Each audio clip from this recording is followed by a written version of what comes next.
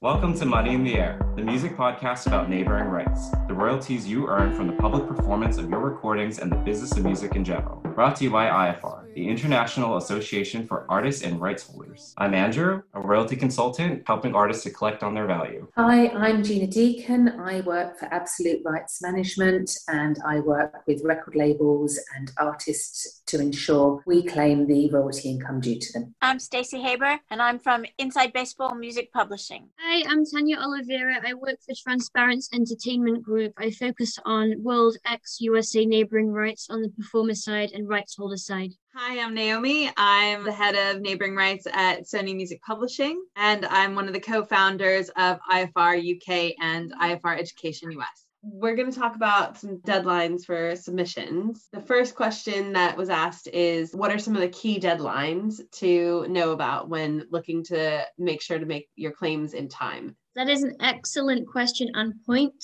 because I'm thinking of the kind of highest earning CMOs. So for example, PPL in the UK, you have until January 31st every year to register tracks from the previous year. We have until January 31st, 2022 to register tracks that came out this year in 2021. So everyone's kind of like in a mad rush to finish that. On the performer side, the beginning of April every year is PPL's performer repertoire deadline. So that's when you have to like get all of your claims in to be paid later that year. Otherwise, you'll be paid the following year. Swiss Perform on the rights holder side, they only open their claiming tool for the month of November every year. So that's worth bearing in mind. So you only have 4 weeks to kind of log into this portal that's only active in November and just search for everything that's ever been broadcast in Switzerland. And then Abramus in Brazil, you have until July 31st every year to submit a completed playlist.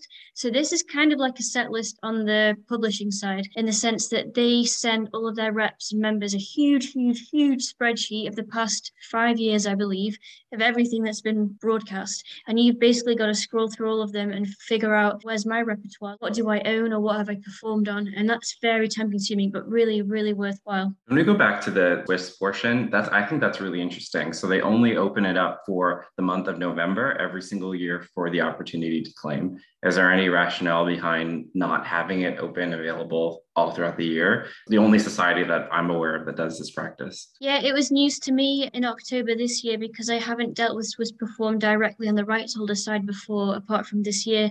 And I was querying like, okay, how do I send you rights holder repertoires? And they're like, you don't. We have this portal that opens for 4 weeks usually every November. So yeah, it's not a big window of time. So you just have to kind of prioritize. So if you're a rep or if you're a performer that doesn't have a rep and you know that you're a direct member of Swiss Perform on a rights holder side, yeah, it's like worth bearing in mind. And then in Japan, to join on the performer side, you have to submit your sign up kind of processes and paperwork by the end of July each year. If you kind of submitted your like ID and signed paperwork in September, apologies, we can't process this until the following year.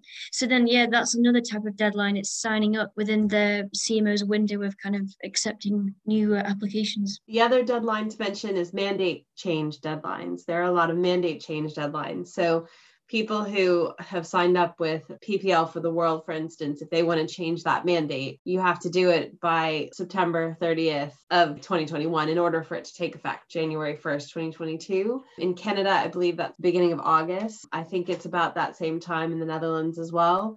So quite a few societies, the deadline is sort of July, August, September in order for it to take effect in January. Otherwise, your mandate will carry over for another year. You won't be able to change it. And with Sound Exchange, they backdate it for 3 years. So this applies to claiming your songs and then also submitting any LODs as well. You don't have forever to claim your repertoire. You have a fixed amount of time. Yeah, Canada goes back the longest. Canada goes back about 12 years in terms of repertoire for backdating. But yeah, I think Sound Exchange is the shortest with the 3-year window. They also pay out monthly. So that is a plus from them as well. It is. I like ACTRA for that reason. And there's multiple deadlines throughout the year because, yeah, they pay out so frequently. The same with IFPI, which is the rights holder Swedish CMO.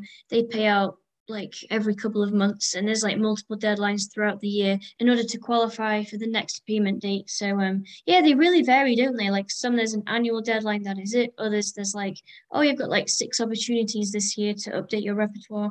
What if you're using an international mandate? How do they know to do all of these things on your behalf? With the Swiss case, does Sound Exchange know, or does PPL know that there is a very specific amount of time that you need to go in and claim the repertoire for that given year? Well, I mean, the CMOs have relationships with each other.